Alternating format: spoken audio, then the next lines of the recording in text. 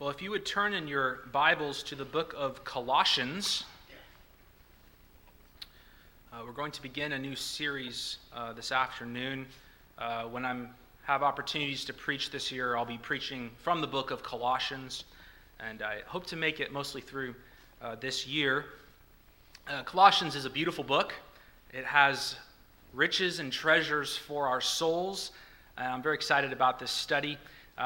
Some of the main things that Colossians deals with, there's a very high Christology in this book that we'll look at.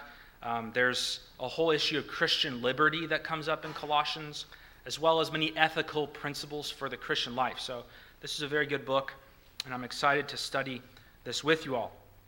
And this afternoon, we're going to introduce the book of Colossians.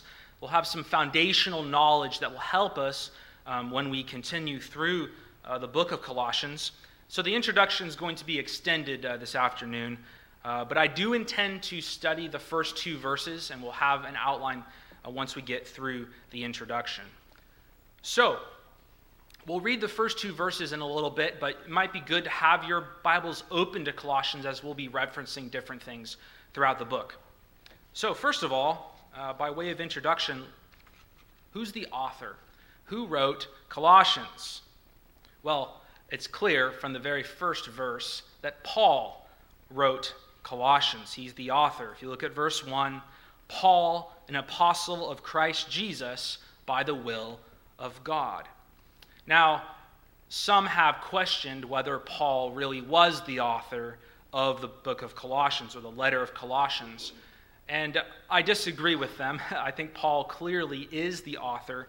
Let me give you several reasons, though, why these arguments don't hold weight. Arguments against Paul being the author of Colossians, they don't appear until really the 20th century, the early 20th century. So in all of church history, no one disputed this until post-Enlightenment.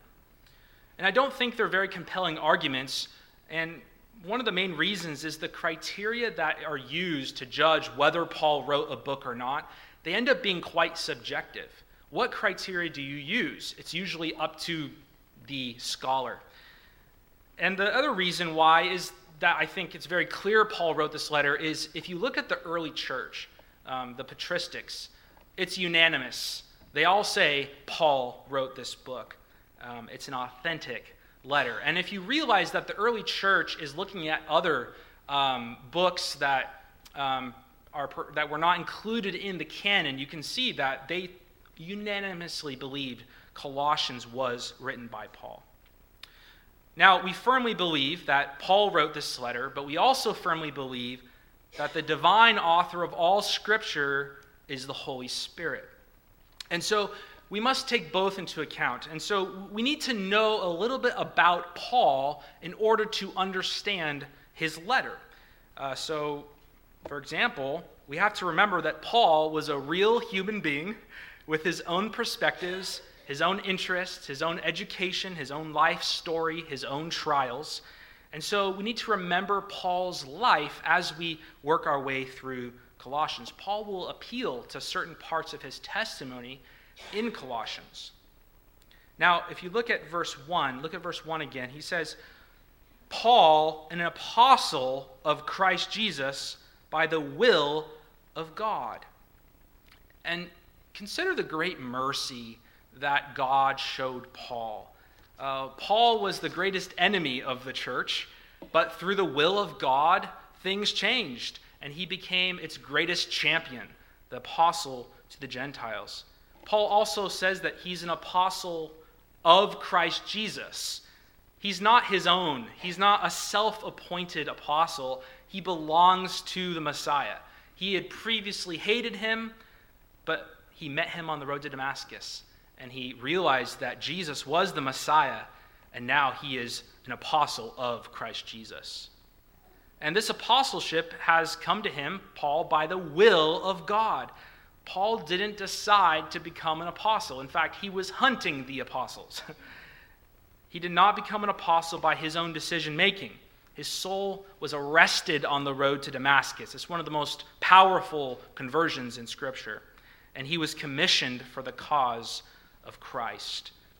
And it's important to recognize this because everything we read in Colossians is written with the authority of an apostle of Christ Jesus. So it is the very words of Christ to us.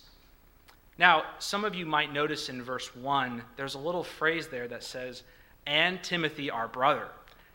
And some of you might be wondering, does that mean that Paul and Timothy were co-authors? Did they both write this letter? I don't think so, and there's several reasons for this. Paul bases the authority of this letter on his apostolic authority. Notice he doesn't call Timothy an apostle. What is Timothy? Our brother. He makes a distinction there between himself as an apostle and Timothy as his brother. Also, starting in chapter 1 and throughout the entire book, Paul uses the word I, first person singular. He's not saying we. So some have suggested that perhaps Timothy was a secretary to Paul, that Paul dictated and Timothy wrote down this letter. That's probable, it's plausible perhaps, but it doesn't mean that Timothy is a co-author of the contents of this letter. This is from the Apostle Paul. So there's the author.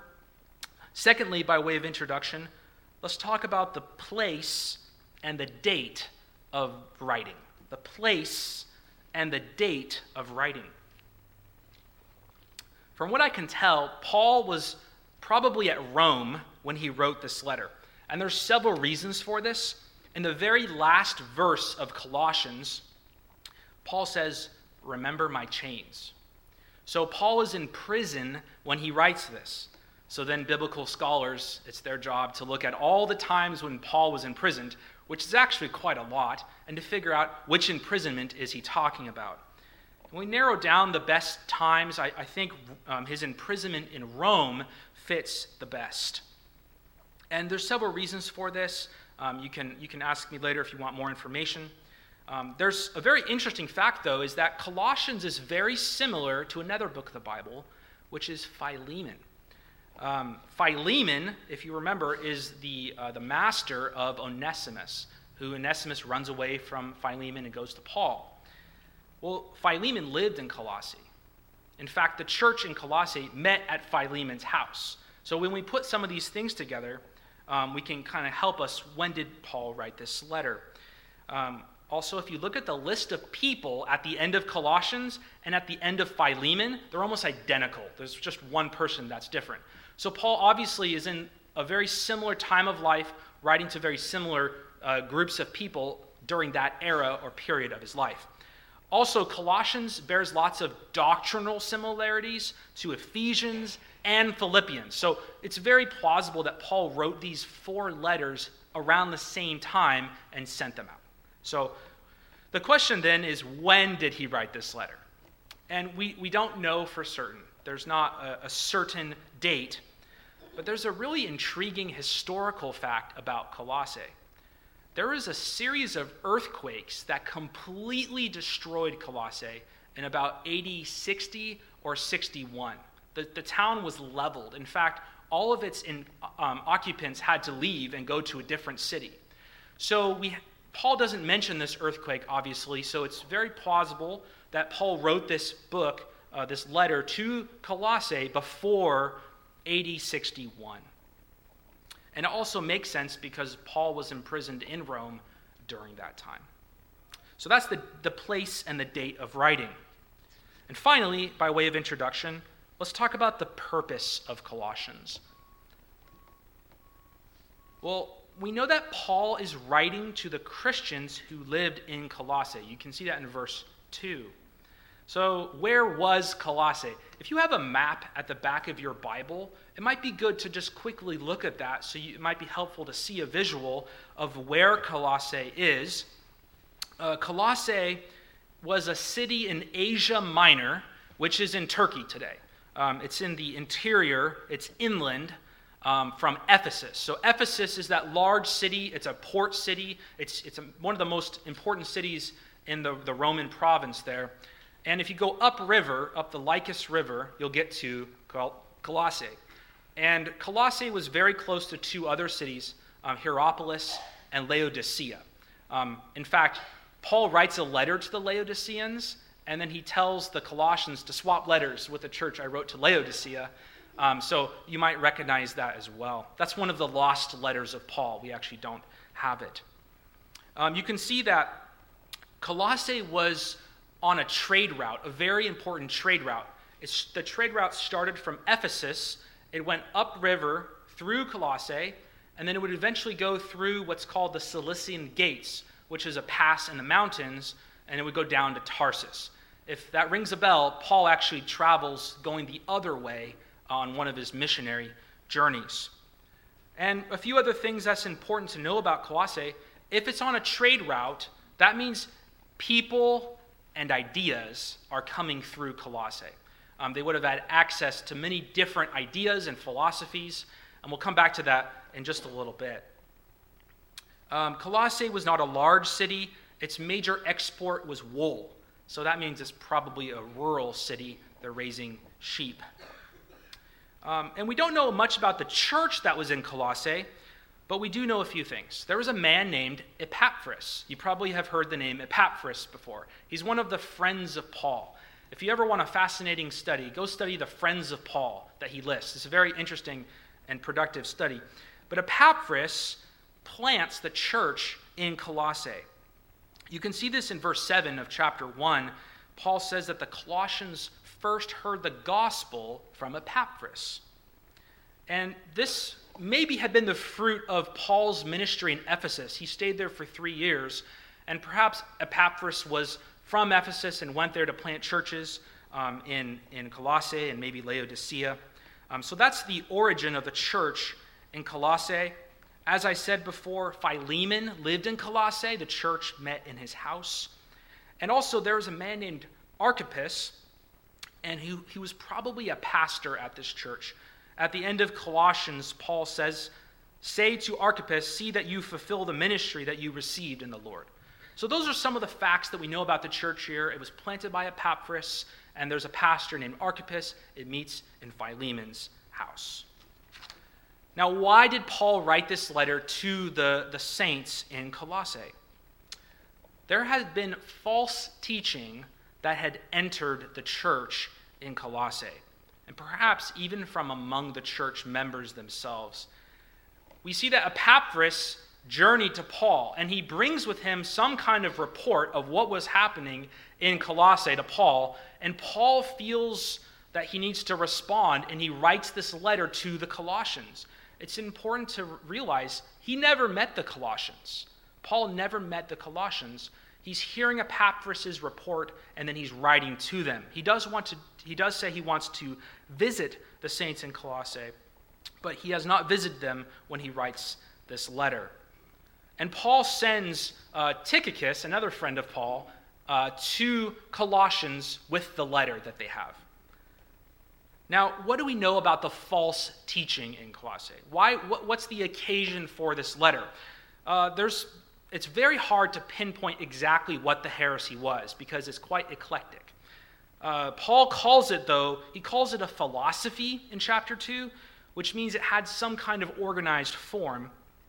This false teaching in Colossae pushed human tradition and rules and also the holding of Jewish holy days, okay? But it also was obsessed with worshiping angels and spiritual beings, and it was also centered on visions and dreams, okay? That's quite the eclectic mix of bad ideas put together. And it makes sense. Remember what I said earlier about Colossae being on a trade route. It's very possible they had Jewish beliefs, pagan, Greco-Roman, and other cults the teaching would have come from those different sources. And it's hard to pinpoint exactly what this is, but we'll deal with it as we come to the different elements of this heresy. And Paul summarizes the whole false teaching that was going on, though, in chapter 2, verse 8. He says, "It does not depend on Christ." The false teaching at Colossae appealed to spiritual beings, to dreams, to visions, to rules and traditions, to seek how to be a Christian. But this attacked the sufficiency of Christ. And that's one reason I think why Colossians is very important for us today. Any teaching that we come across that questions or rejects the sufficiency of Christ is false. And Paul has no sympathy for such a position, and neither should we. And so Colossians can help us to discern false teaching. So we've introduced the book, and I would like to read the first 2 verses and to unpack, to mine some beautiful truths from specifically verse 2 about who we are as Christians. So if you're there, please make sure you're at chapter 1, verse 1. Paul, an apostle of Christ Jesus by the will of God, and Timothy, our brother, to the saints and faithful brothers in Christ at Colossae, grace to you and peace from God our Father.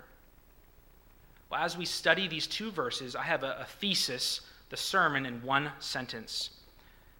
Because of discouragements, distractions, or divergent ideas, you need to remember who you are in Christ. Because of discouragements, distractions, or divergent ideas, you need to remember who you are in Christ. And we'll have 5 points in our outline, and they're all ways that Paul describes the Colossians just in verse 1 and 2.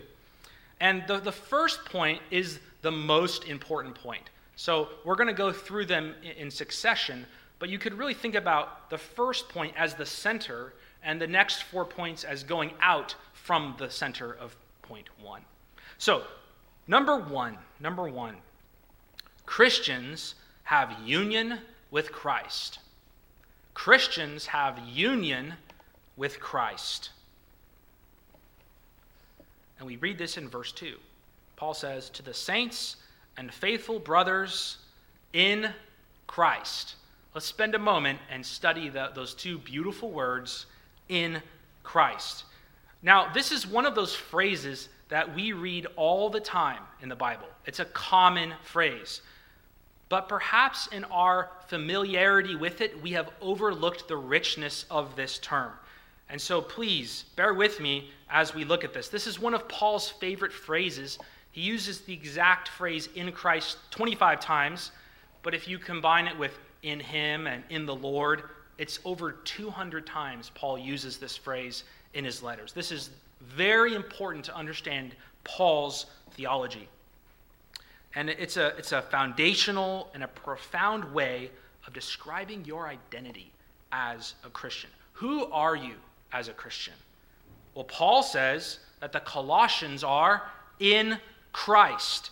And so if you're a true believer, you are in Christ. And it is your great interest to understand what it means to be in Christ. So let's look at the phrase in the bare words, in Christ. I want to just to commend to you that these are not throwaway words. This is not just an arbitrary collection of 2 words that Paul has picked. No, these are deliberately chosen by Paul and by the Holy Spirit. So the first word is a preposition, the word in. Well, the word in expresses the close relation or association between things. So Paul is saying that the Christians have some kind of close relation or association with Christ. They are in Christ. What about the second word? The word Christ, it's not actually a name. You might have heard this, but it's a title. It means anointed one or Messiah. So you could actually say it this way, in the Messiah.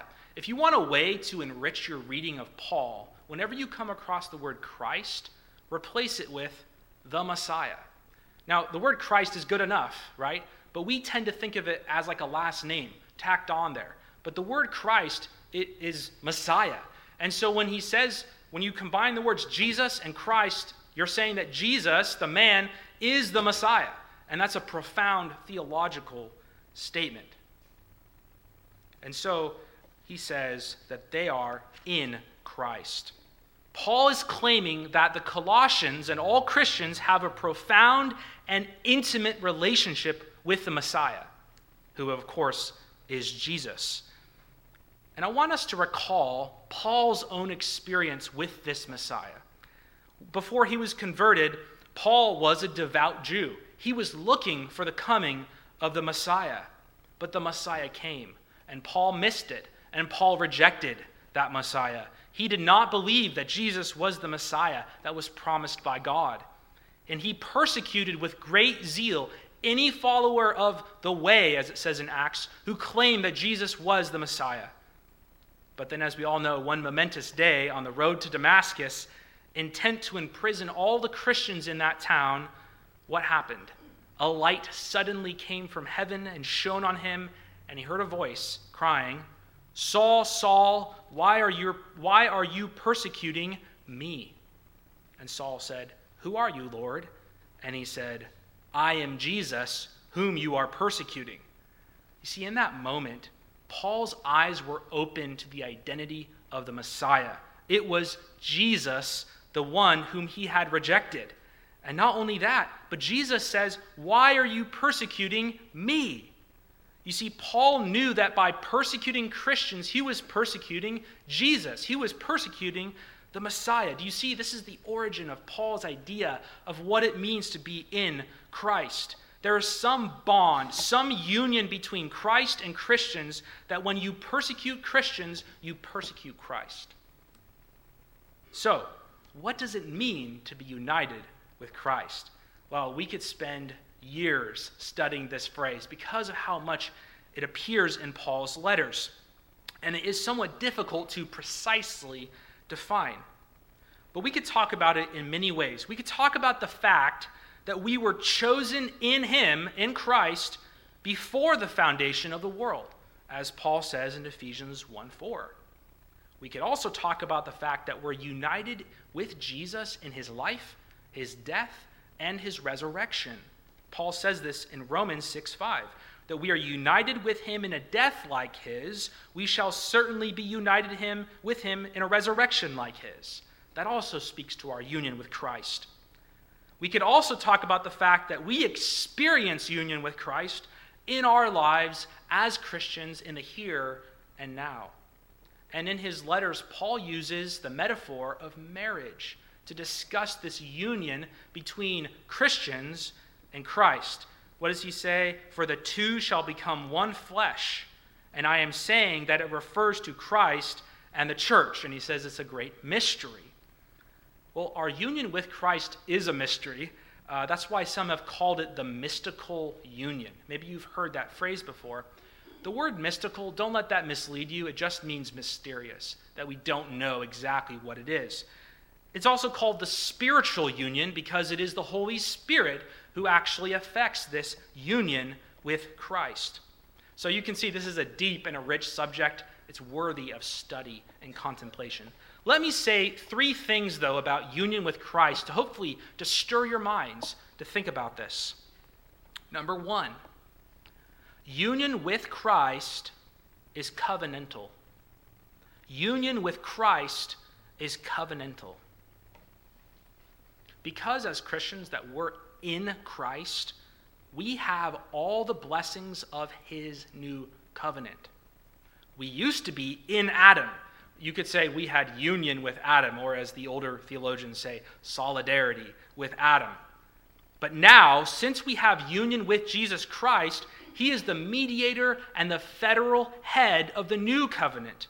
And so this entails that if we are united with him, then we get all the blessings of the new covenant. And what are the blessings of the new covenant? Well, we're born again by the Spirit, regeneration. We are declared righteous before God. We're justified. We are adopted into his family. We are sanctified, and we will be glorified.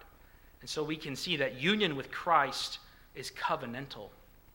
The second thing we can see is that union with Christ means we have communion with the triune God. Union with Christ means we have communion with the triune God. What did Jesus say? "I am in the Father, and the Father is in me." Those who are united to Jesus Christ, they also have communion with his Father, for he is in his Father, and his Father is in him.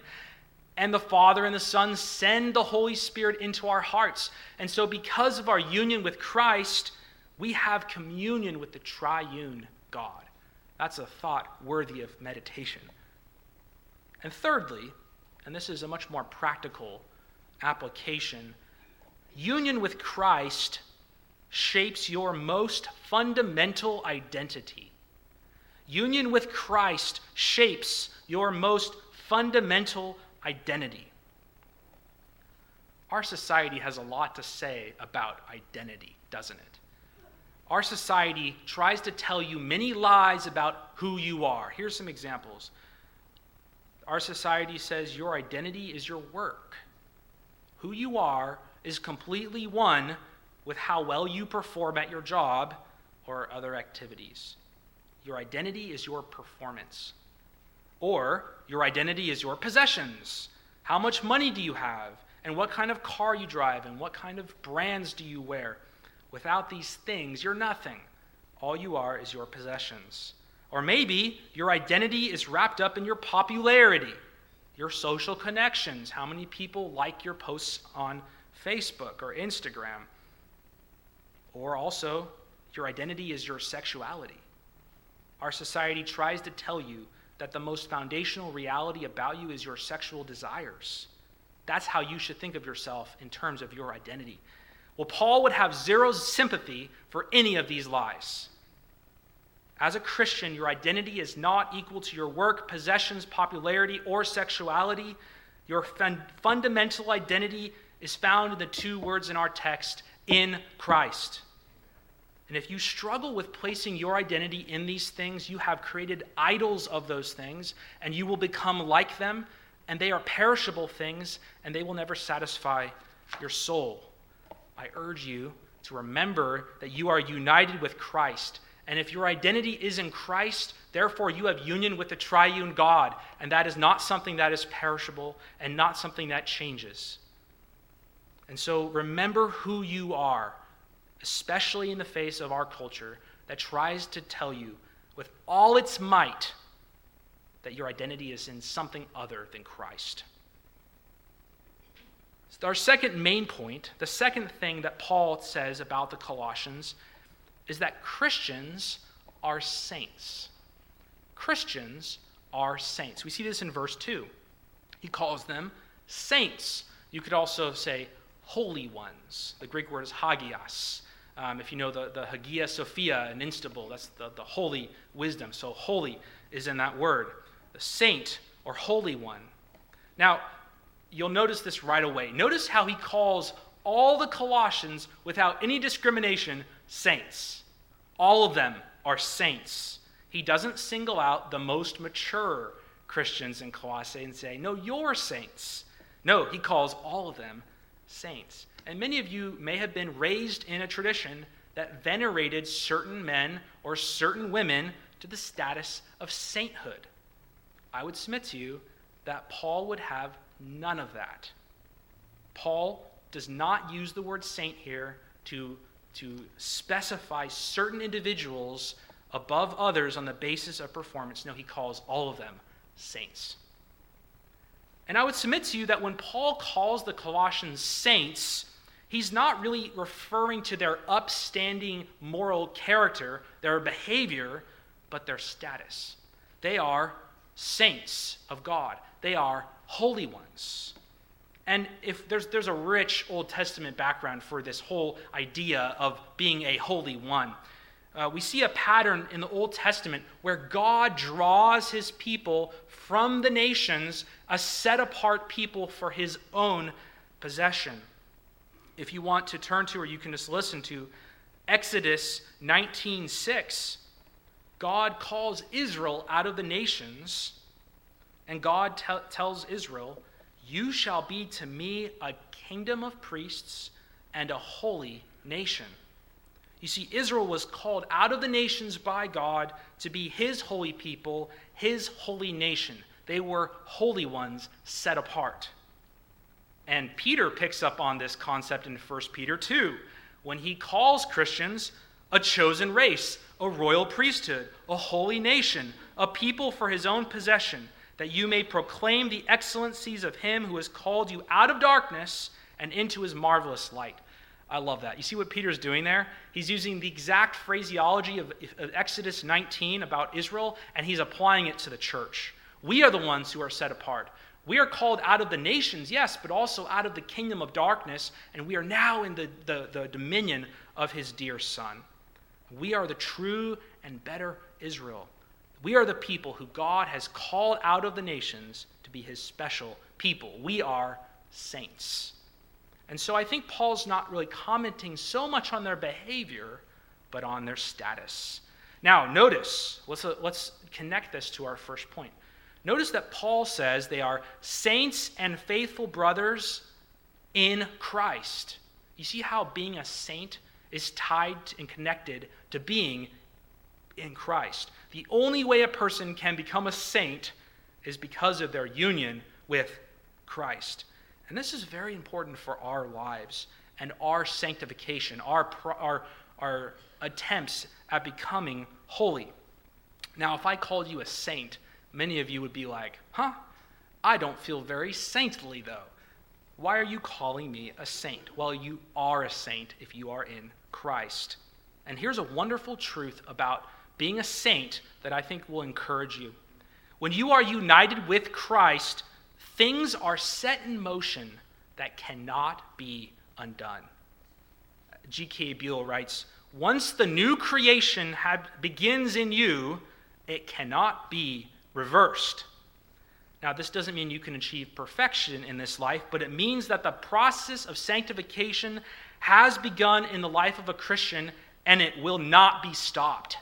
This is extremely encouraging. What does Paul say in Philippians 1:6? And I am sure of this, that he who began a good work in you will bring it to the completion at the day of Jesus Christ. Jesus Christ will lose none that are his. And so those who are united to Christ are given a new heart and a new spirit in them. And when we think of our sanctification, sometimes we only think of it as a process, something that we do as we grow in our holiness. We could think of sanctification in two ways. What's sometimes called our positional sanctification and our progressive sanctification. Our positional sanctification means that as Christians, we have been broken from the dominion of sin and brought into the kingdom of Christ. We have the Spirit within us. And progressive sanctification is where the Holy Spirit renews us into the image of Christ so that we will be a holy people who can dwell with a holy God when we go to be with him. Now, again, the scriptures are clear. We all must actively pursue holiness. This is not something where you can check out. Absolutely not. But we can also tend to have an unrealistic and despairing idea and view of our own sanctification. I can't be holy. I can't do it. Well, Kevin DeYoung wrote a wonderful book that you need to read. It's called The Hole in Our Holiness. I know many of you have read it, and it's about the possibility of holiness. Let me read one quote from his book. You are no longer a slave, but free. Sin has no dominion over you. It can't. A new king sits on the throne. You are in Christ. When he died, you died. When he rose, you rose. He's holy, so you are holy. Your position right now, objectively and factually, is as a holy, beloved child of God, dead to sin, alive in righteousness. Now live like it. And then he says, do not strive after holiness because you cower in dread of God. Strive after holiness because you are confident you already belong to God. You see, the Christian has this confidence about him that if you are united with Christ, that the work that has begun in you will be completed. And we need to have confidence in that and not despair in our strivings to be holy. And so we see in our text that Paul calls the Colossians saints. That's a wonderful way to describe Christians. You are saints. You are set apart from God, set apart by God, called out of the world. And this is only possible because of your union with Christ. Let's move on to the third point. The next 3 points will be quite brief. Number 3, Christians are faithful. Christians are faithful. You can see this right in your text as well. Paul says to the saints and faithful brothers in Christ. Now, he doesn't just call them saints, but he also says they're faithful. I think the order is very important here. He talks about who they are, saints, and then how they are acting. Truly, those who are set apart by God will be faithful. Saints will be faithful. And I think it's interesting, as I said before, Paul never met the Colossians, and yet he calls them faithful.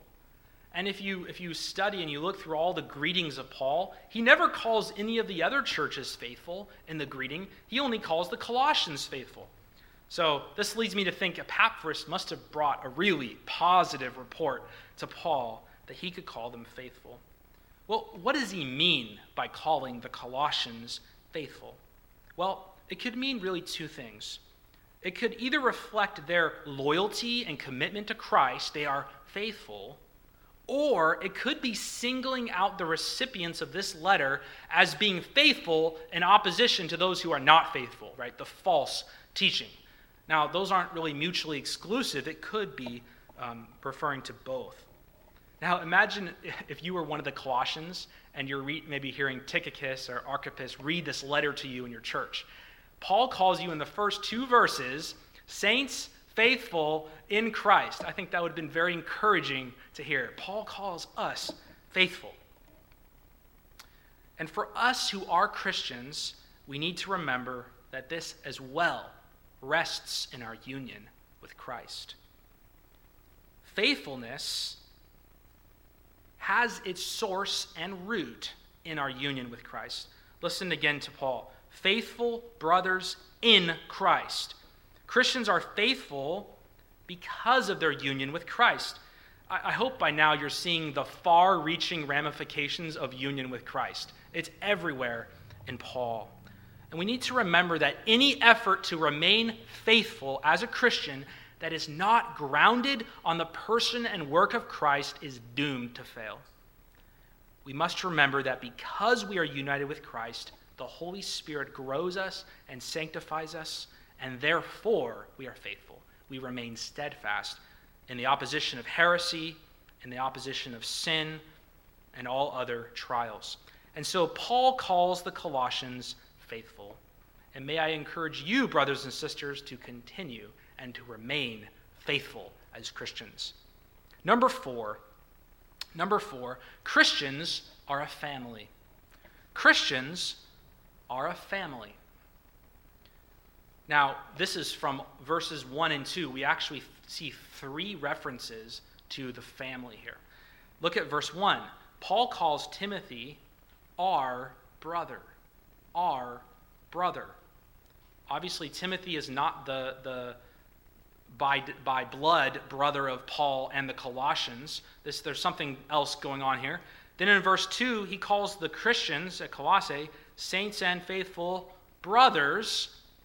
And then in verse 2, he says, grace to you and peace from God, our Father. So we have Timothy, our brother.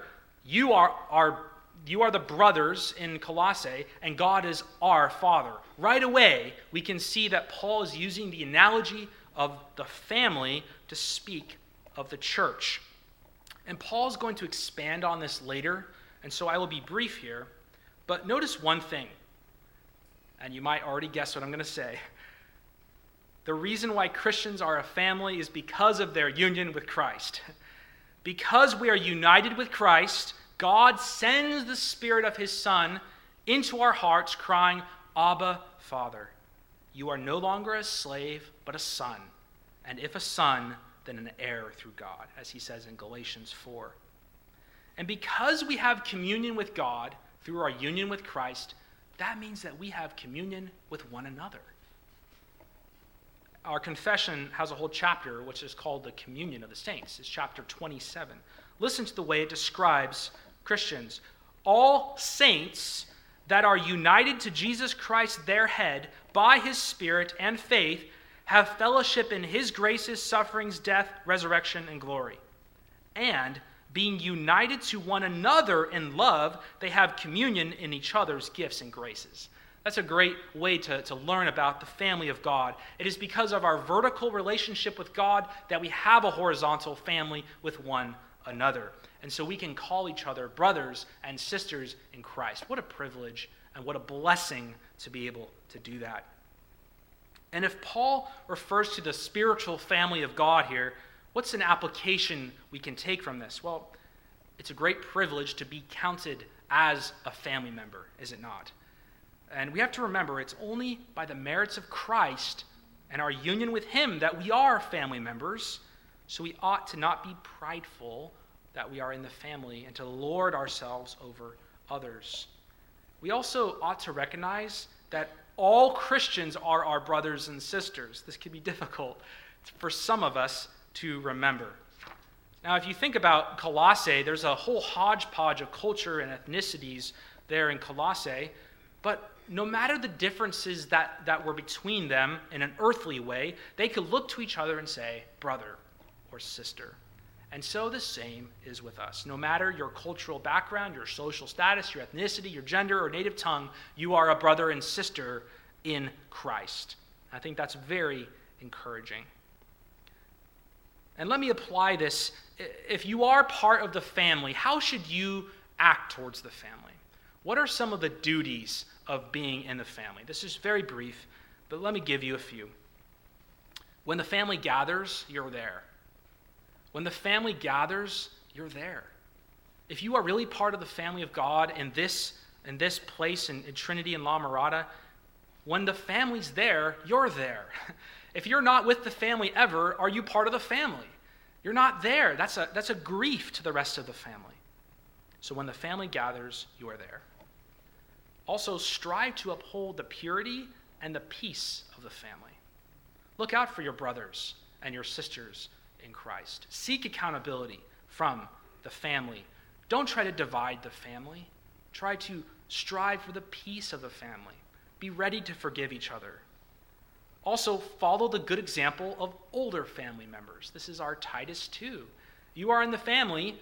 There are other family members who are older and have gone through many things. Follow their good example. And then, you be an example to the family. No matter who you are, there is someone younger that is watching you. Be an example to the family. Also, support the family in its worship and its work. We could go many different tangents here, but support the family in its worship and work. And finally, assist the family in times of difficulty.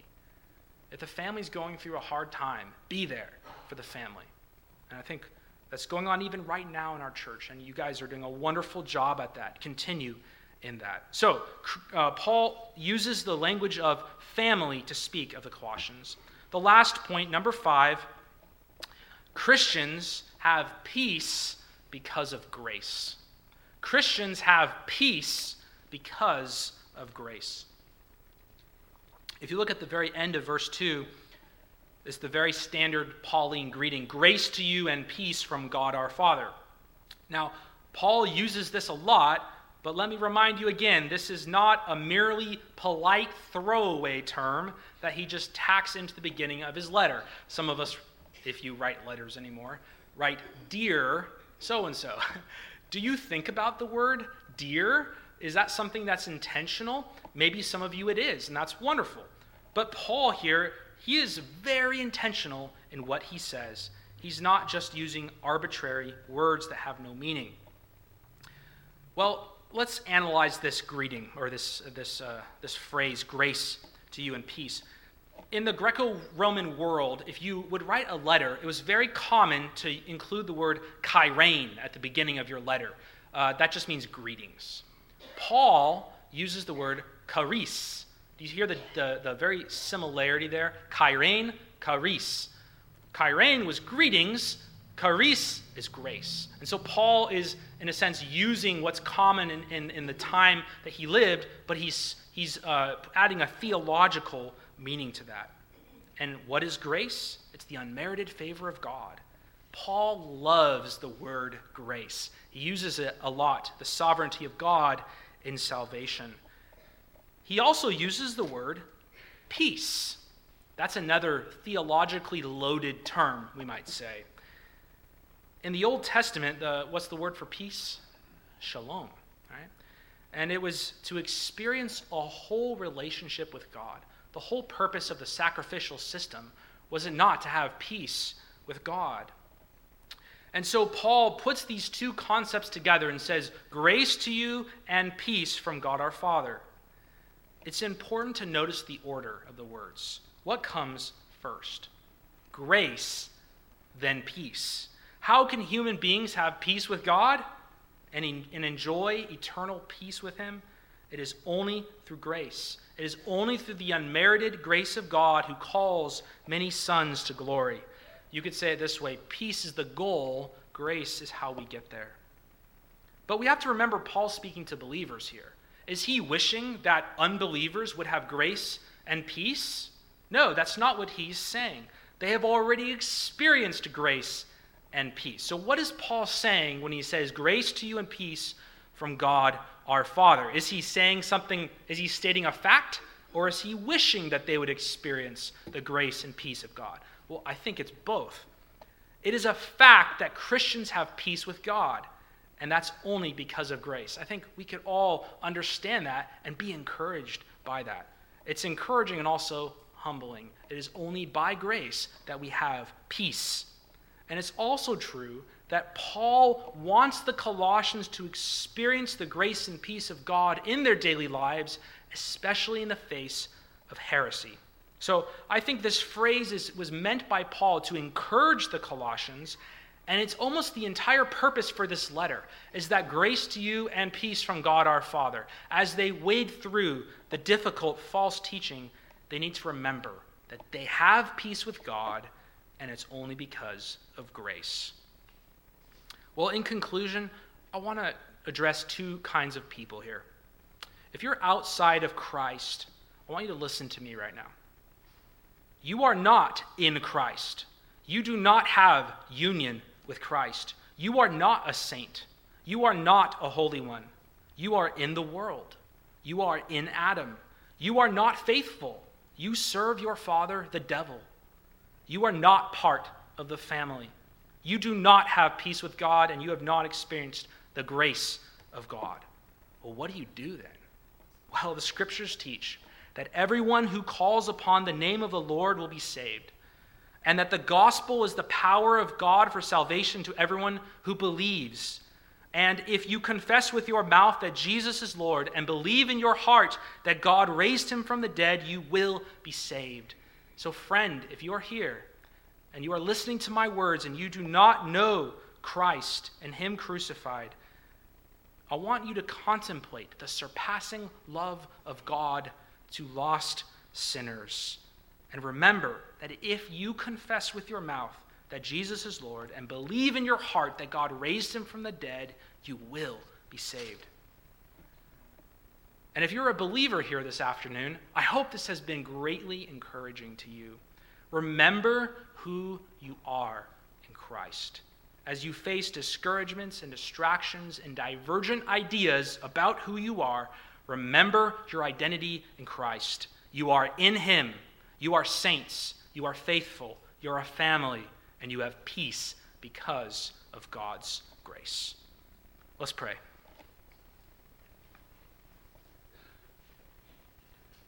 Our Heavenly Father, we thank you that 2,000 years ago, you inspired the Apostle Paul to write these words to the Colossians.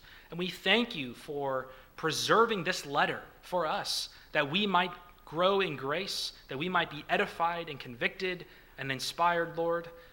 We thank you for this. And Lord, I thank you that in Christ, Lord, we have union with him, that we are saints and faithful brothers and sisters in the family of God, and that because of your grace, we have peace with you. We thank you for these things. I pray if there are any here that are outside the family and outside of Christ, that you with your sovereign power would arrest their hearts, just like the Apostle Paul, and that they would see the majestic beauty of Jesus Christ and his gospel and the surpassing love of God. And I pray for the rest of us, Lord, that as we in our daily lives work towards a sanctification progressively, that we would remember, Lord, that we are saints, that you began a good work in us and you will complete it. And I pray that this would give us confidence in our battle against sin and in our striving to be holy. I pray all these things in Jesus' name. Amen.